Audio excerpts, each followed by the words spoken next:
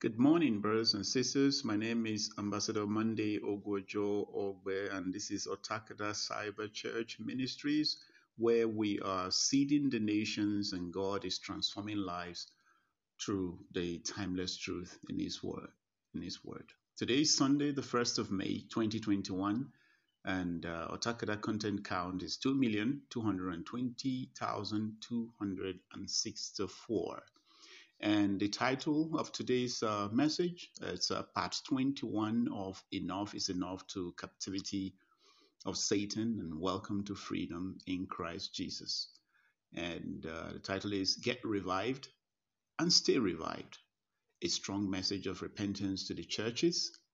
My engagement with Bosom Emmanuel on the crisis of leadership in Cannes and others, plus hear from Smith Wigglesworth on why did Ananias and Sapphira die, and lessons on vows, revival, and unrepentant heart as the root cause of sickness and death within the body, plus true stories and testimonies on healing, deliverance, and restoration.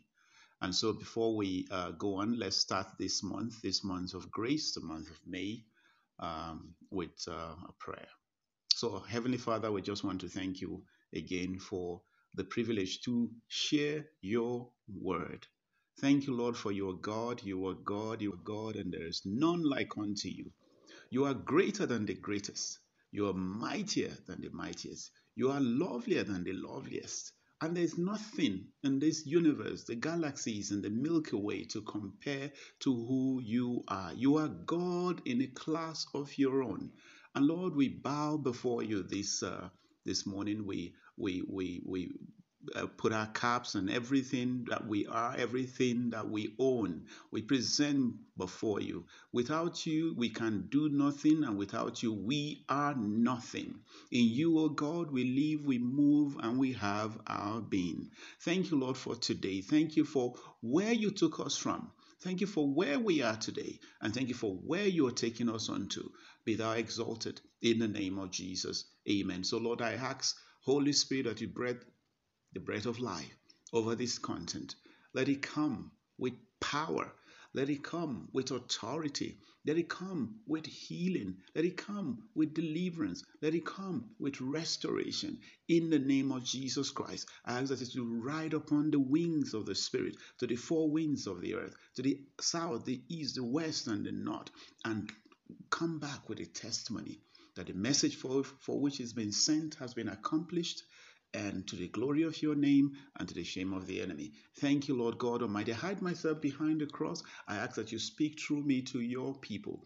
Lord, I ask that your voice will be heard through mine in the name of Jesus. Thank you, Lord, for everything. To you be all the praise and honor, all the glory and all the adoration in heaven and on earth and under the earth. In the name of Jesus. Amen. Amen. So again, happy new month of May, the month of grace, brothers and sisters in Christ.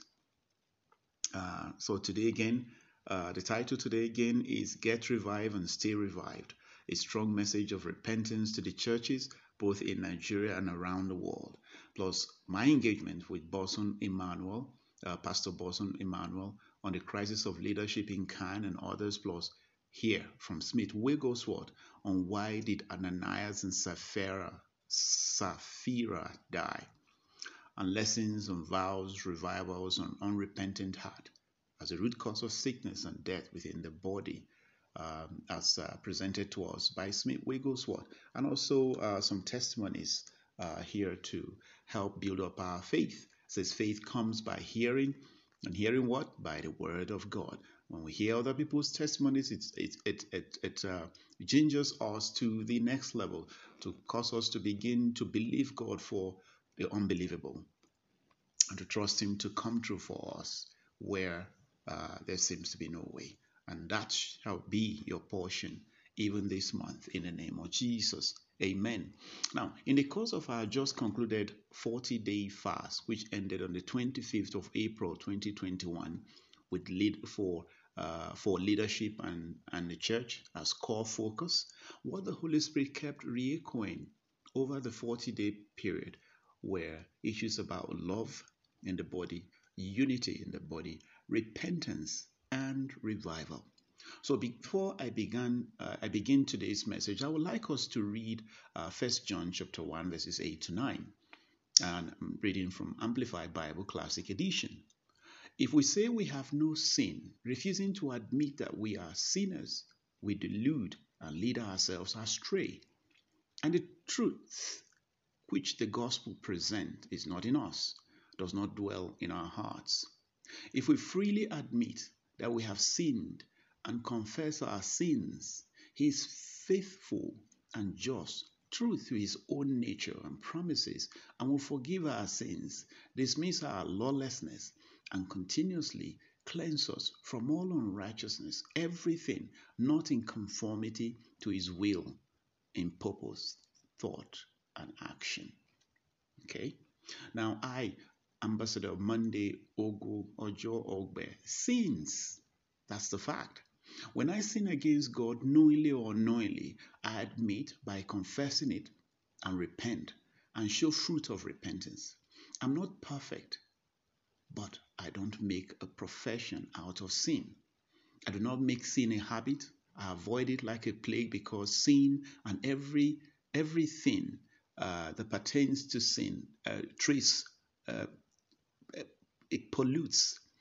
Everything, every trace of it pollutes.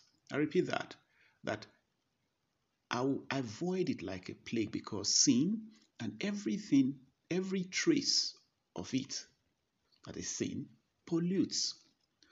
But more importantly, sin is expensive. And that expensive is in capital, expensive. I repeat that again. Sin is expensive, both in the physical and in the spiritual realm. That was why sin cost the Son of God and his life and blood for our redemption. Before Jesus' redemptive work, rams without blemish were killed as atonement for sin, but it did not take care of the problem of sin. It had to be done continuously, but Jesus did that once and for all, as long as we are willing to apply the blood as we fall and fail continuously. So let me read Hebrews chapter 10, verses 1 to 10 to give us some perspective here. Amplified Bible Classic Edition.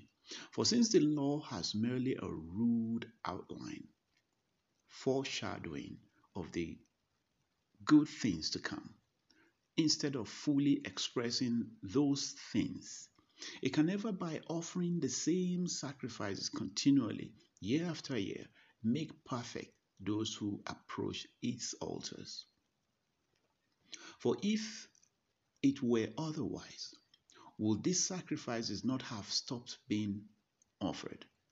Since the worshippers had once for all have been cleansed, they would no longer have any guilt or consciousness of sin. But as it is, these sacrifices annually bring a fresh remembrance of the sins to be atoned for, because the blood of bulls and goats is powerless to take sins away.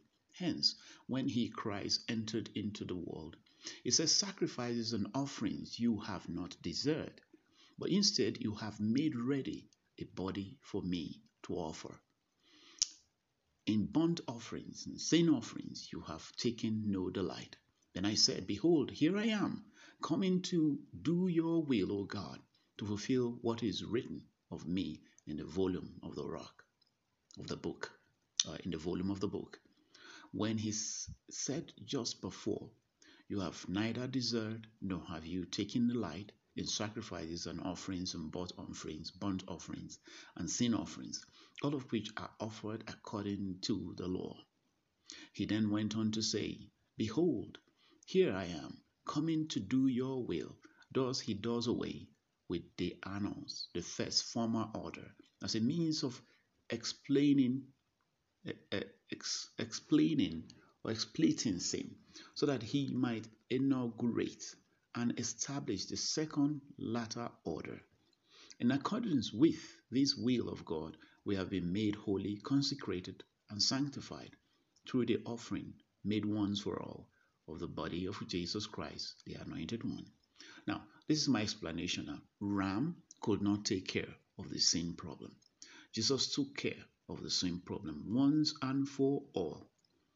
I am clothed in the righteousness of Christ, and so I cannot make a habit of sin in my life because I am no longer in that realm. I am now in the domain of the kingdom of light and not darkness. Now, just to help you come down from your high horses so that you can truly repent from your heart, you read this in James chapter 4, verse 17. It's a very short verse. It says, "So any person who knows what is right to do but does not do it, to him it is sin." Mark that word. You know the right thing to do, you don't do it, that is sin. Let me nail this home for you to prove to you that you and I are sinners. Read Romans chapter 14, verse 23. I'm reading from Amplified Bible Classic Edition. Exercise foresight and be on watch to look after one another, to see that no one falls back from and fails to secure God's grace. Okay, sorry. So let me nail this home for you to prove to you that you and I are sinners. Read this, Romans chapter 14, verse 23, Amplified Bible Classic Edition, and I read, "But the man who has doubts, misgivings, an uneasy conscience about eating, and then eats, perhaps because of you, stands condemned before God, because he is not true to his convictions and he does not act from faith.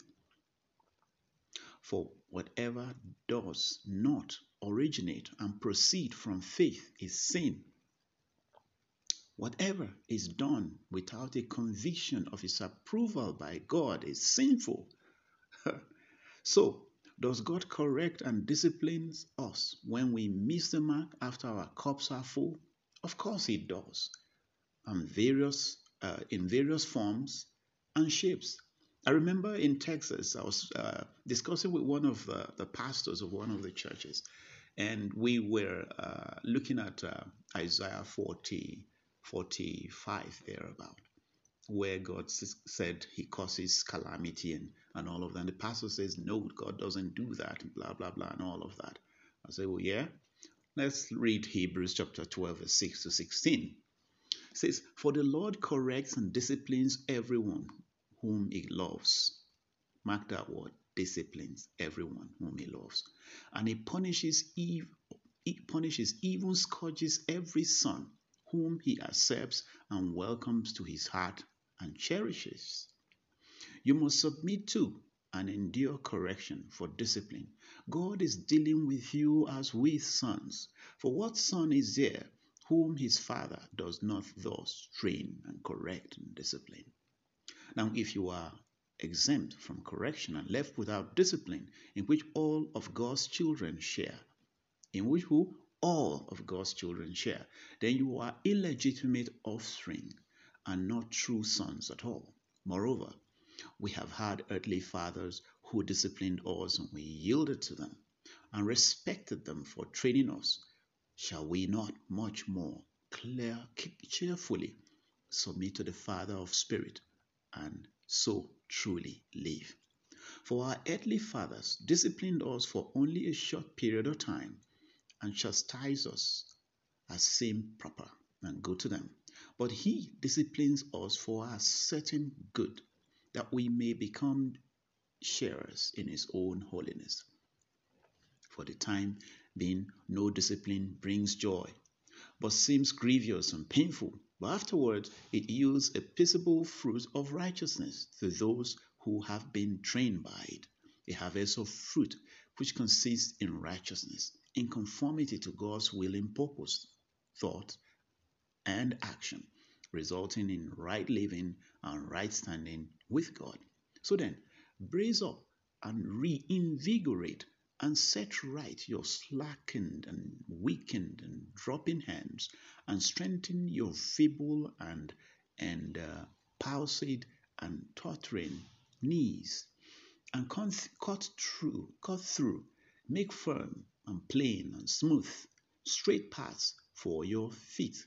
Yes, make them safe and upright and happy paths that go in the right direction, so that the lame and the halting limbs may not be put out of joint, but rather may be cured. Strive to live in peace with everybody and pursue that consecration of holiness without which no one will ever see the Lord. Exercise foresight and be on the watch to look after one another, to see that no one falls back from and fails to secure God's grace, His unmerited favor and spiritual blessing, in order that no root of resentment, rancor, bitterness, or hatred shoots forth and causes trouble and bitter torment, and the many become contaminated and defiled by it, that no one may become guilty of sexual vice or become a profane, godless, and sacrilegious person, as Esau did, who sold his own birthright for a single meal. Well, you could go on, and I decided to stop at 16, but if you go in there, it gives you details of what we call sin. So what God does, because God would not leave those things unpunished. Yes, He's a graceful God. He's a grateful God. He's a God of grace and mercy, but He reaches out to discipline in whatever shape or form that He deems right for the occasion. Now let's talk about the worldwide storms and how we should respond to them, or what our response should be. Now, concerning the matter of Nigeria, Abuja, Aso Rock, the presidency, and the storms not just in Nigeria, but also around the world, in Washington, D.C., London, Brussels, Moscow, Middle East, Far East, and other nations of the world, I said to the group, and I say to all, your redemption is not with your government, because they are in darkness concerning the matters afflicting the world. Where should you look? Look up to the Creator of the ends of the earth with a repentant heart, and see the salvation of the Lord in a blink of an eye. This message is to the body of Christ, because we are the light of the world, not the government. The government should come to us for direction and insight. So stop putting the blame on the government and start doing what God expects us to do. When I say stop, but I'm not saying when the government is doing the wrong thing, you shouldn't correct them. If you look at the Old Testament, the prophet went to the king and told him, this is not the right way to go. Go this way. But see, when the righteous are silent, the wicked run rampant or run riot.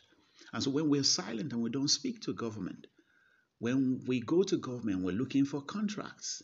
Of course, they will not listen to us. When we ourselves, the body of believers, are sinners, we sin constantly, persistently, knowingly, and all of that, definitely, and they see it. So why will God, whose foundation is righteousness and justice, go out and begin to fight our battles? It's impossible.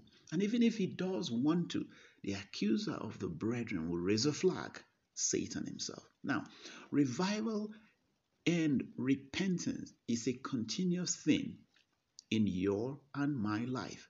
It is not a destination. It is a journey. And because if you look at world history, you hear revival here, revival there, and then it dies down. It's not supposed to die down. It's supposed to be a continuous process. It is a continuous process. And when we stop, we give room. We get lukewarm and things come in. And then things begin to work out right. And then before we know it, pride seeps in, because we think it's by our might and our power that we have secured whatever it is that we have, not realizing that it is because God has favored us and allowed things to work in the patterns that they are meant to work. Now, I repeat that revival and repentance is a continuous thing in your and my life. It is not a destination. It is a journey. It is a continuous process. As long as we are in this part of eternity, we'll have to keep on returning to the place of repentance and revival. So get revived and stay revived. Jesus assured us in John chapter 16, verse 33, and I read, I have told you these things. This is Jesus speaking. This is not Monday. Jesus says, I have told you these things so that in me you may have perfect peace and confidence. In the world you have tribulation and trials and distress and frustration. But be of good cheer. Take courage. Be confident, certain, undaunted. for I have overcome the world. I have deprived it of power to harm you, and I have conquered it for you. The above condition holds true as long as our righteousness and right standing with Him is complete. As long as we are connected to the vine. Who is the vine? Jesus Christ. Now read this from Jesus again in John chapter 15, verse 4. Dwell in me, and I dwell in you.